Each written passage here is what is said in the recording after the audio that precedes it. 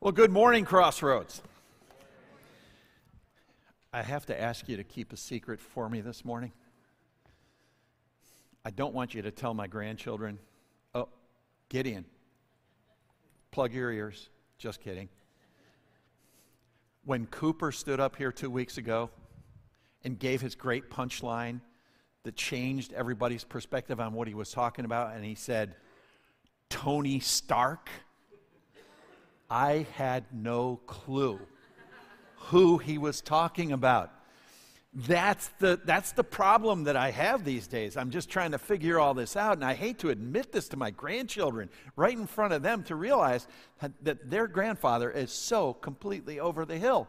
So this week, what I'm going to start with is something that will embarrass Cooper because he won't know. Maybe he will. But let's take a look at this. Well, eventually we will. There we go. Anybody recognize this? Any of you gray heads out there? Sure, some of you do, and teachers do, because they use it in classrooms. This is from a movie called what? 12 Angry Men. And they fit the bill. Look at that picture. You know something? You could name our culture right now 300 million angry people. Could you not? I mean, it's interesting that it just seems like anger and bitterness and retributional thinking is just constant. Now, what's happening in the movie here right now is their initial vote on whether or not they consider the person who was given to them to pass judgment on whether or not he was guilty or innocent of murdering his father. They're having their initial vote, and you'll see that all the hands are raised except for one. Henry Fonda, he had a problem with his arm that day. No, but one guy is saying, I think we should consider this longer. And everybody else is ready to, raise the hand, pass him off as guilty, send him to the electric chair, and go home and have their dinner. And Henry Fonda says, I think we need a little more time. I think we need to think about this a little bit longer. And the interesting thing about this, and I won't spoil the whole movie for you, but the interesting thing that you see here is that each of these guys is bringing a different lens on life.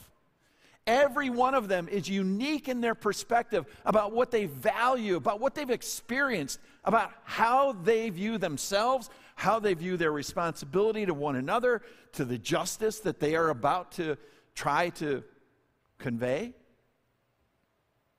And there they are. Now, next month, I'm going to be having what's called cataract surgery. Because as you get older, they get cloudier for some reason. I don't know whether it's from being out at sea, but when I look up causes for it, it just says aging. You can't do anything about that. So anyway, that is physical. That's the physical side. But you and everybody around you have a lens that you look at life through. It's shaped by where you grew up. It's shaped by how people treated you going to school. It's shaped by the ebbs and flows of everything that's happened in your career. It's shaped by your religious background. It's shaped by your ethnicity. All these things go into making up how you view life in a metaphorical sense. So that's what we're going to be talking about this week.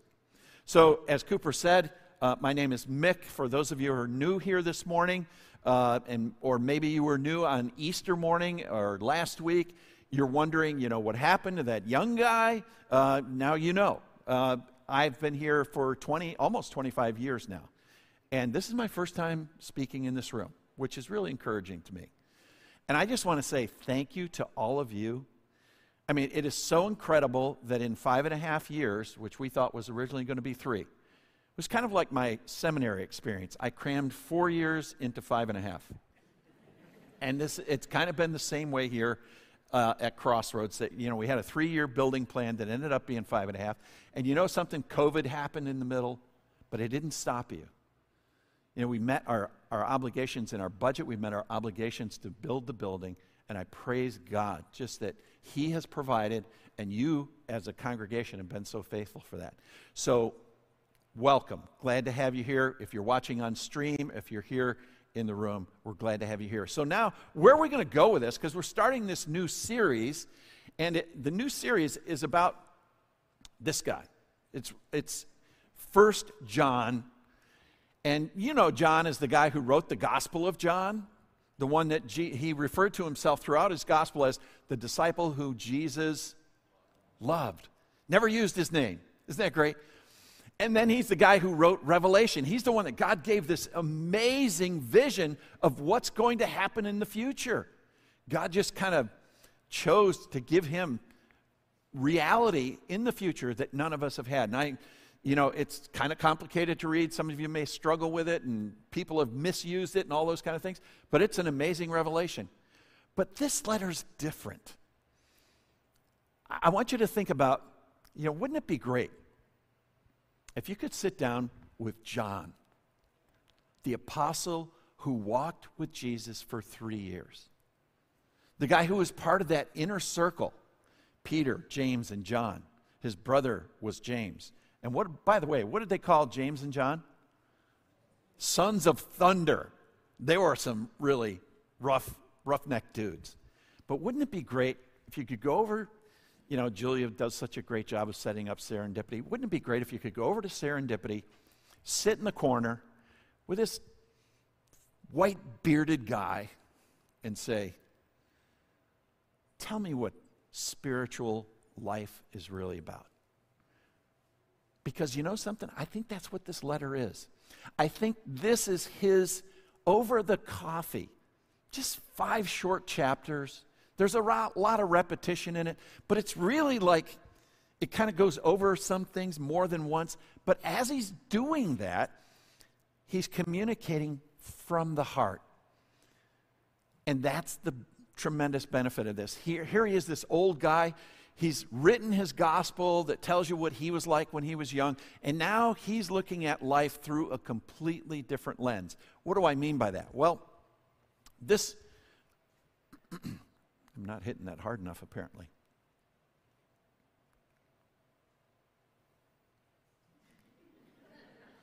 Good. This book called The Measure of a Man, and I don't know all of the stuff about it, but it says you go through these phases for a masculine person anyway, and I'm sure that there's a parallel for, princess, warrior instead of this. But it goes through these stages of you're a warrior, you're a king, you're a sage, and then you're a lover. And you know something in that warrior stage? Imagine John looking back on those days when he was called the Sons of Thunder, and he was the guy who was ready to call down God's curses and God's judgment on people that didn't agree with them. And remember that? When Jesus would say, whoa, settle down there, John and James. Because if the people didn't agree, he was ready to call down God's wrath on them. That's a warrior. And that was his mentality. But he was hearing things from Jesus like, love your enemies. Wow. So as a warrior, that would have been really hard to hear, because what are you thinking about when you're a warrior? How do I win? How do I become the one who's right in every argument?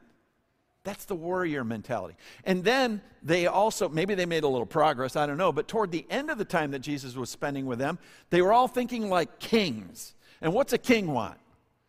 Power and possessions, right? A king wants to guard his turf. A king wants to make sure it's protected and get as much of it as he can, and that's the king mentality. And Jesus said, if you really want power, you have to serve. And then there's the sage process, which probably would have happened outside of the time later on, as he learned over and over, and he learned about what the church was going to be like, and he was there at Pentecost, and he and the others spoke in languages all of a sudden that they had not learned, but other people around them understood and could hear them speaking in their own languages in Acts chapter 2. And all of a sudden, his knowledge was increasing, his awareness of what was going on. And he senses a need to steward all of that knowledge that he has and to pass it on to the next generation. And now he's coming down to the last stages of his life. And it's good to know a lot. It's good to understand that, we are part of the kingdom that Jesus wants to build. And it's good to know that we are people who can battle. Those are all good things. But ultimately, I think he gets to the end of this. In this letter that he's written, which is this coffee cup conversation, the chapter that we're going to read this week, the kind of prelude to it all, talks about life and light. And then his other word that goes with that trilogy is love.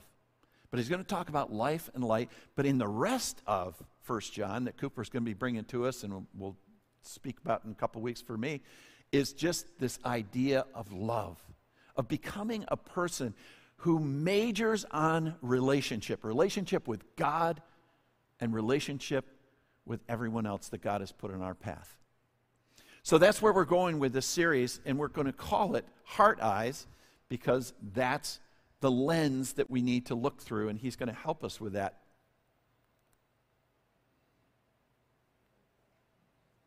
Can you do that back there? For some reason the battery must be bad. So the heart eyes idea, and I think what dominated his thinking, because this comes from his gospel where he records all of the things that he can remember as an older man about the specific events and time that he spent with Jesus. And it's a new commandment I give you. Just hours before Jesus is going to the cross, he says this: a new commandment I give you, love one another as I have loved you. And at the moment he spoke this, they didn't know how deep that love was. Within 24 hours, they would know, because he would bleed out after being brutalized in front of them. As I have loved you, so you must love one another. How much? As much as I'm going to show you in the next 24 hours. And by this, everyone will know that you are my disciples, if you know everything, if you're a real sage, if you gain all the kingdom and possessions and hang on to the power, if you go out there and really do battle and you're always right and you win all the time. No, that isn't what he said. By this, all men will know that you are my disciples, if you, say it out loud with me, love one another. That's why after his sage stage and after he knew so much, he said all of that isn't going to mean a thing unless it's rooted in and expressed through love. So in this part that we're going to read today,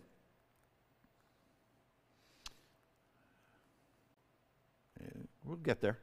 Be patient. Next one. We're going to be talking, first of all, about life and light. So I want to, you can turn toward the back of your Bible. You can follow along with me as I'm going to be reading this. 1 John is way in the back. About the only thing after it that's of any size is Revelation, also written by John. And we're just going to read that first chapter here.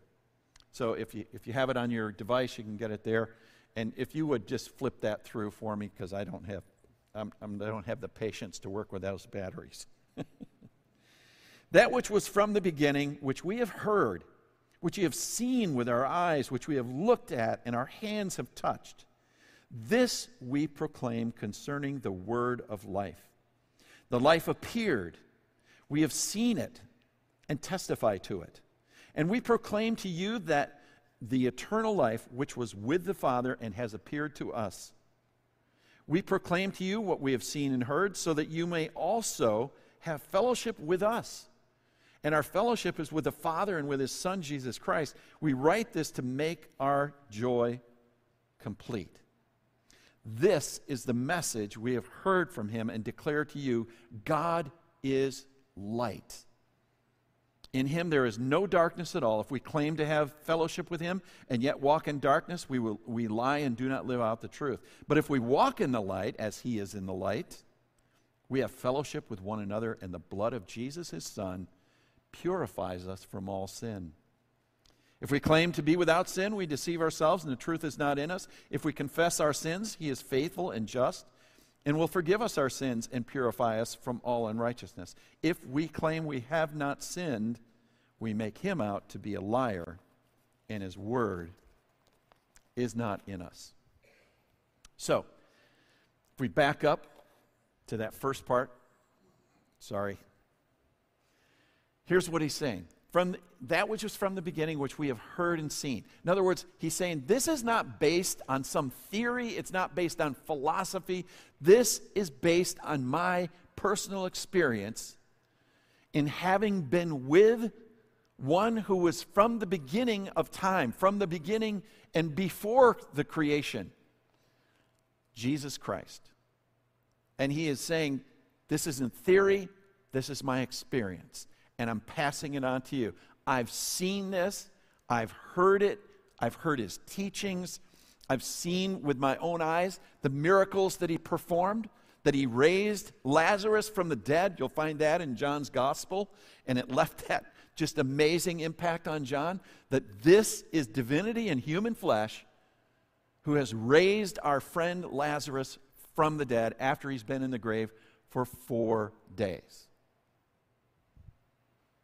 Which we have looked at and our hands have touched. I'm sure that they kind of did a lot of things together. They were just buds. They hung out with Jesus. And he wants you to know that this isn't theory.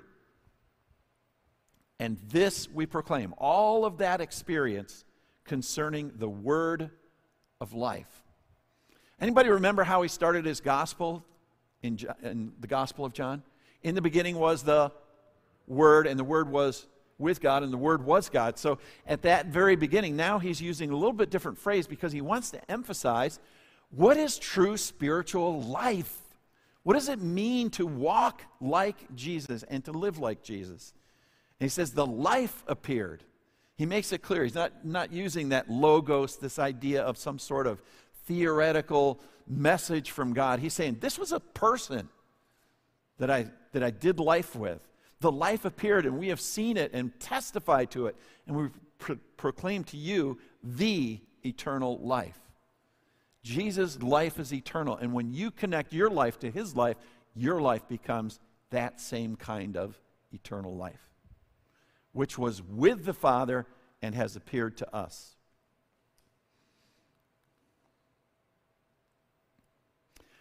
And we proclaim to you. So now he's going to say, all right, this is what you need to hear.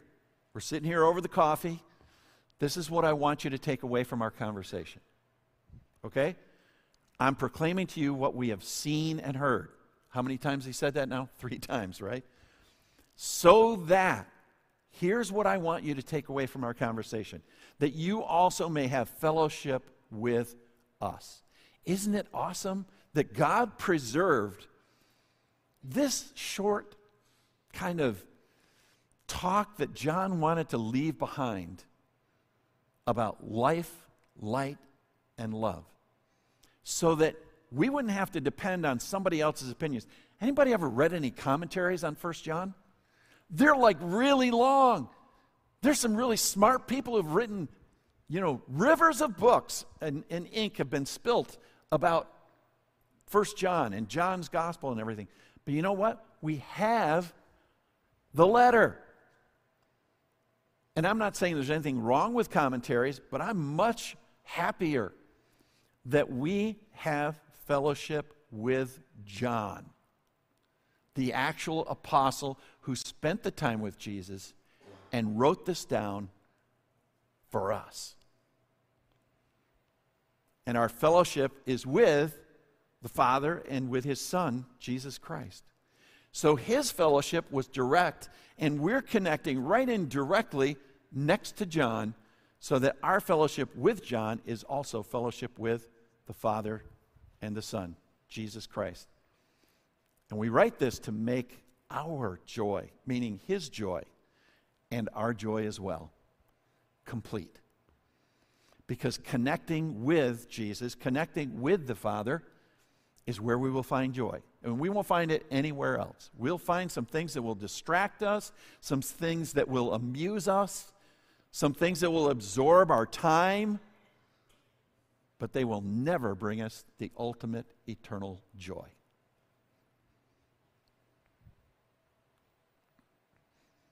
So let's take a look. What is it doing for us?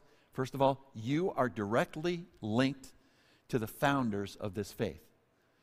You know, it's the only one that has that direct connection. All the other faiths that are out there, I mean, the writings of the originators are like a millennia away from the original writings. In the case of the New Testament, there are writings that we have scraps of that are within a lifetime of the life of Jesus, in the 100s AD. So the witness that we have, the data, the evidence, is far more direct, and we're connected and links us directly to the founders, to the ones who, like us, struggled. And what did the founders experience? They watched Jesus die. And at that point, they had no idea what was going on. They were distraught. They were hopeless. They were scattered. They were afraid. And when Jesus died on that cross, Christianity died with him at first. And so they were just lost without it. And now he's saying, but we also saw him on the third day leave an empty tomb and eventually stand before us in a new body that was immortal. And it's saying that's what we believe. That's the foundation of what our faith is.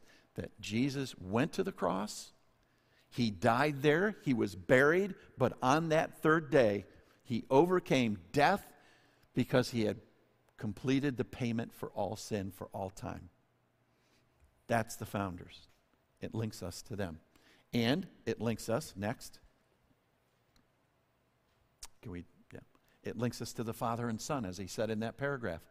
Because as close as we are to the Apostle John and his testimony to us, his eyewitness testimony, that's linked directly to the reality of the Father raising the Son from the dead. And that's what this is telling us. And so the first step in this is to believe what he has just said. Believe the message of his gospel, to believe the message of what he said. And when we do that, we are given a new life. We are adopted by God into his forever family. We will never be separated from God, it says in Romans chapter 8. Nothing that we experience, nothing that we can do, nothing that any angelic demonic powers can do, nothing can separate us from the love of God that is in Jesus Christ.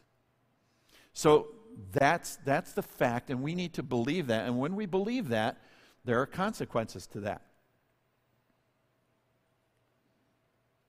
So what do we do with that? And the answer is that we live out the truth that John has revealed. So you're sitting there at the conversation that you're having at Serendipity in the corner with John, and now he says, okay, this is the fact. I'm telling you what happened. Now, what are you going to do with it? How are you going to respond to it? And he's going to give a major statement in verse 5, and then in verses 6 through 10, he's going to give these conditional things, different ways that you could respond to it. And he's going to give a bad way, and then he's going to give a better way. So, he says this: this is the message we have heard from him and declare to you. You want to know what this is all about? God is light. He's true. He's an accurate representation of reality. You want to know reality? Look to God. There are a lot of ways that reality can be distorted, a lot of things that could be done differently, but God is light. He's true. He's pure. God is always good. All these things are always true about God. And he says, and then it says, in a negative way, to even emphasize it more, he says, in him there is no darkness at all. I don't know about you, but I try to walk in the light. I try to be like this. But the reality is, there's some murky times, aren't there, for you? Aren't there things where you feel like you've got mixed motives? Even for good things that you do, Sometimes you can do them for the notoriety. Sometimes you can do them because it makes me feel good, rather than doing them for the loving motive of really bringing service and care to someone else. So in me, there's always probably some shades of darkness in the things that I do and why I do them. And this is saying that's not God. So then he's going to go on, and he's going to talk about the alternatives. Next one, please. So now these conditional statements, these if statements, are choices that you get to make, and what the consequences are that he's going to describe. So if we claim to have fellowship with him and yet walk in the darkness, we lie and do not live out the truth. So in other words, he's saying, look, how in the world are you going to say that I am having fellowship with God when more of my life reflects darkness than light?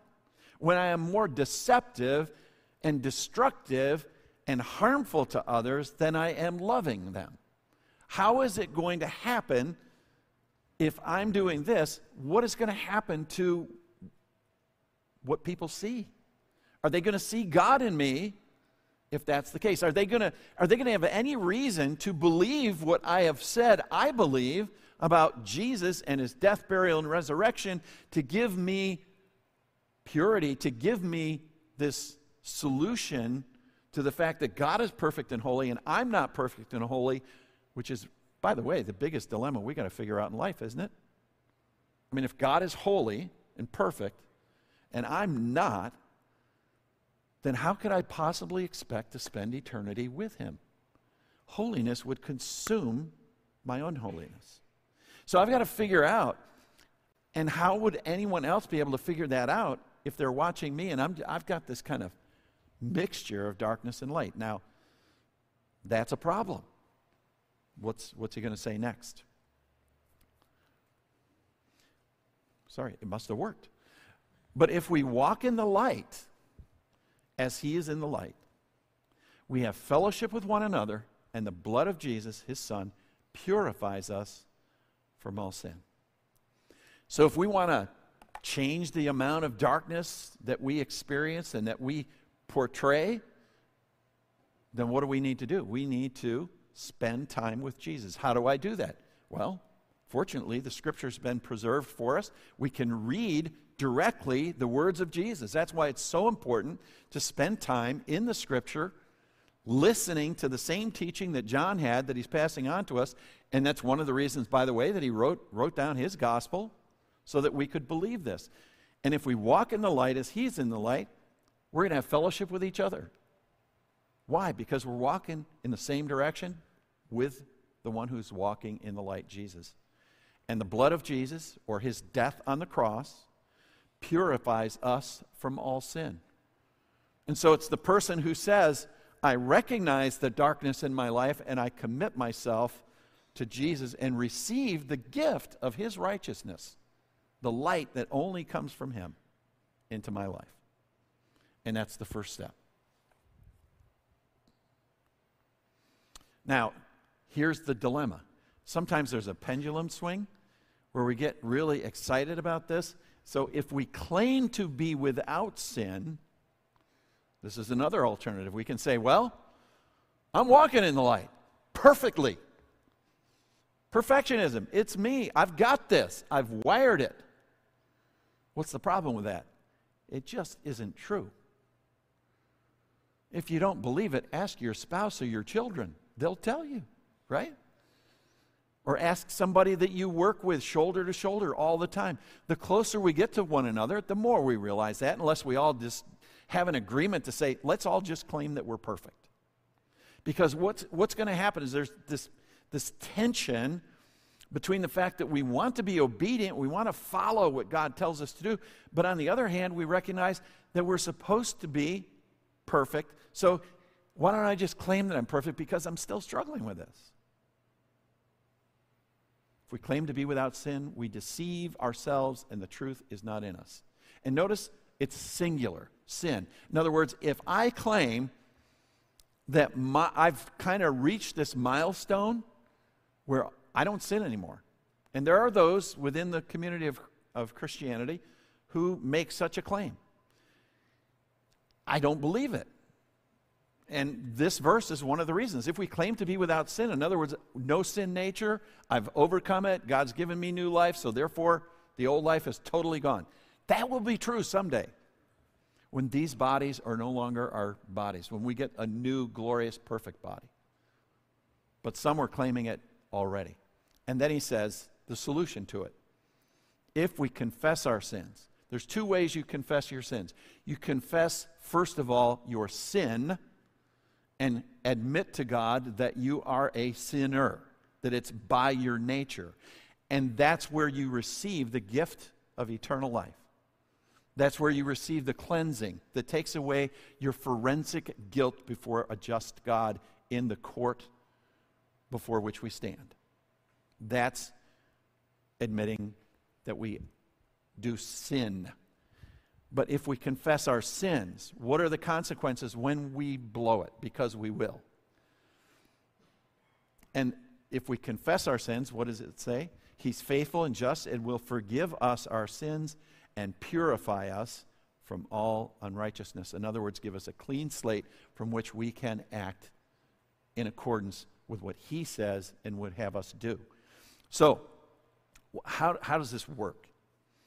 Well, first of all, once you're a follower of Jesus and you've come in and you're now in the family, think of it like this. If every time you disappointed your spouse, or your spouse disappointed you, you said, sorry, we're not spouses anymore. We just have this on and off divorce decree that's going on between the two of us, and we're just going to divorce each other for the next hour until that person... No. Now, you might have some consequences of doing something that's hurting your spouse, or your child. Every time your child messes up, I mean, as perfect as Gideon is, even Gideon occasionally does something wrong. Maybe. I don't know. He's pretty good. But anyway, when he does blow it, I know Gideon's father is not perfect. And he would manifest that from time to time when he was growing up. And when he did, I didn't put his bags out on the street and say, I'm done with you. I disown you. You're done until you come to me and confess. And then if you confess, I'll consider it and maybe I'll let you back in. No, this is family forgiveness. There would be consequences if he messed up. And he would need to come to me and indicate, if he wanted to really fully restore our relationship, there would be taking responsibility. The word confess just means admit our sins, to do the relational connecting with God that needs to be done because I've stepped out of the light into the darkness and I need to get purified from that. And that is a daily need. And then it says this, if we claim we have not sinned, in other words, not only do I not have a sin nature, but I just never mess up. What does it say? We make him out to be a liar, and his word is not in us. We need to understand that there are things about us that we need to deal with. And what happens when we have an open relationship with God and an open relationship with others? You know, there's a sense of humility before God and before others. There's a sense of connectivity. There's a release from all the pretense and the pretending. There's a release from the need to judge others to make myself feel better about me. When we just simply say, I have sinned.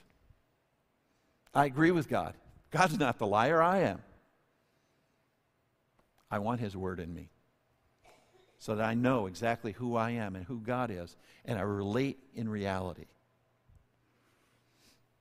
So, what has he said in there? He's first, one of the words that, anybody like this word, obedience?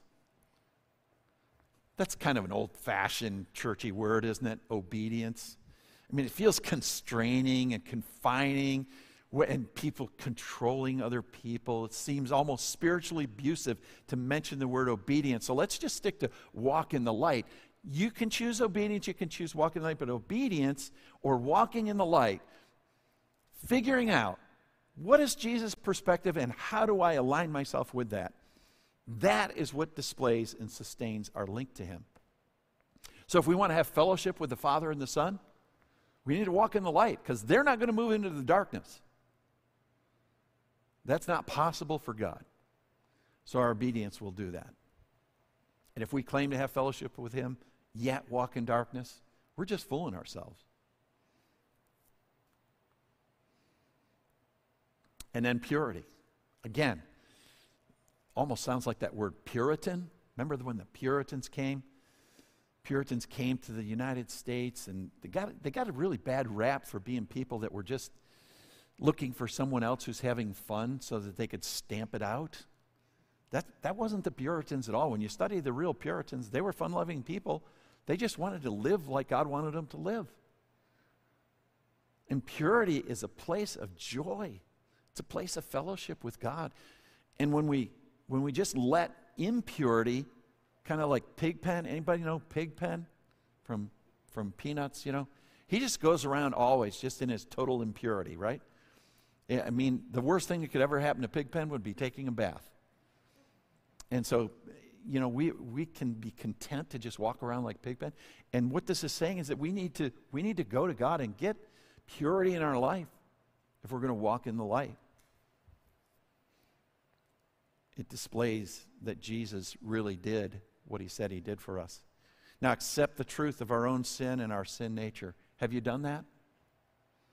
Have you said to God, not only do I have sin, I am by nature a person of a sin nature.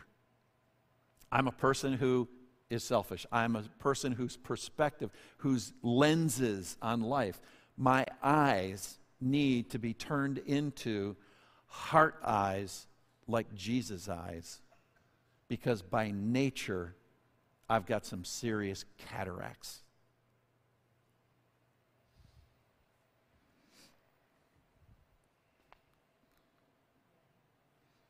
So confess those individual sins as we become aware of them. Look at what John said.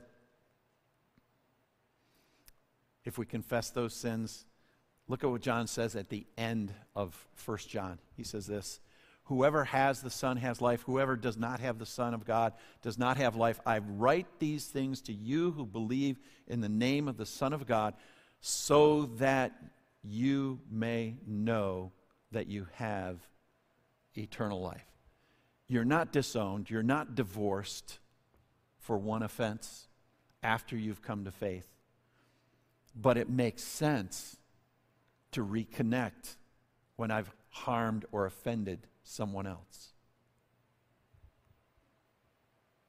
So, what do heart eyes produce? This isn't in your outline. They shortened the outline space on me when they took this tear off out of there. So I'm having to use less fill in the blank. So some of you may find that disturbing. And most of you are probably saying, glad this will get us out of here before 1 o'clock. So what do heart eyes produce? More conciliation, less competition. Yeah, how do I view the other person sitting across or at the workplace or whatever? Is that somebody I've got to win? Yeah, that's the warrior mentality. I've got to win. More giving and less taking.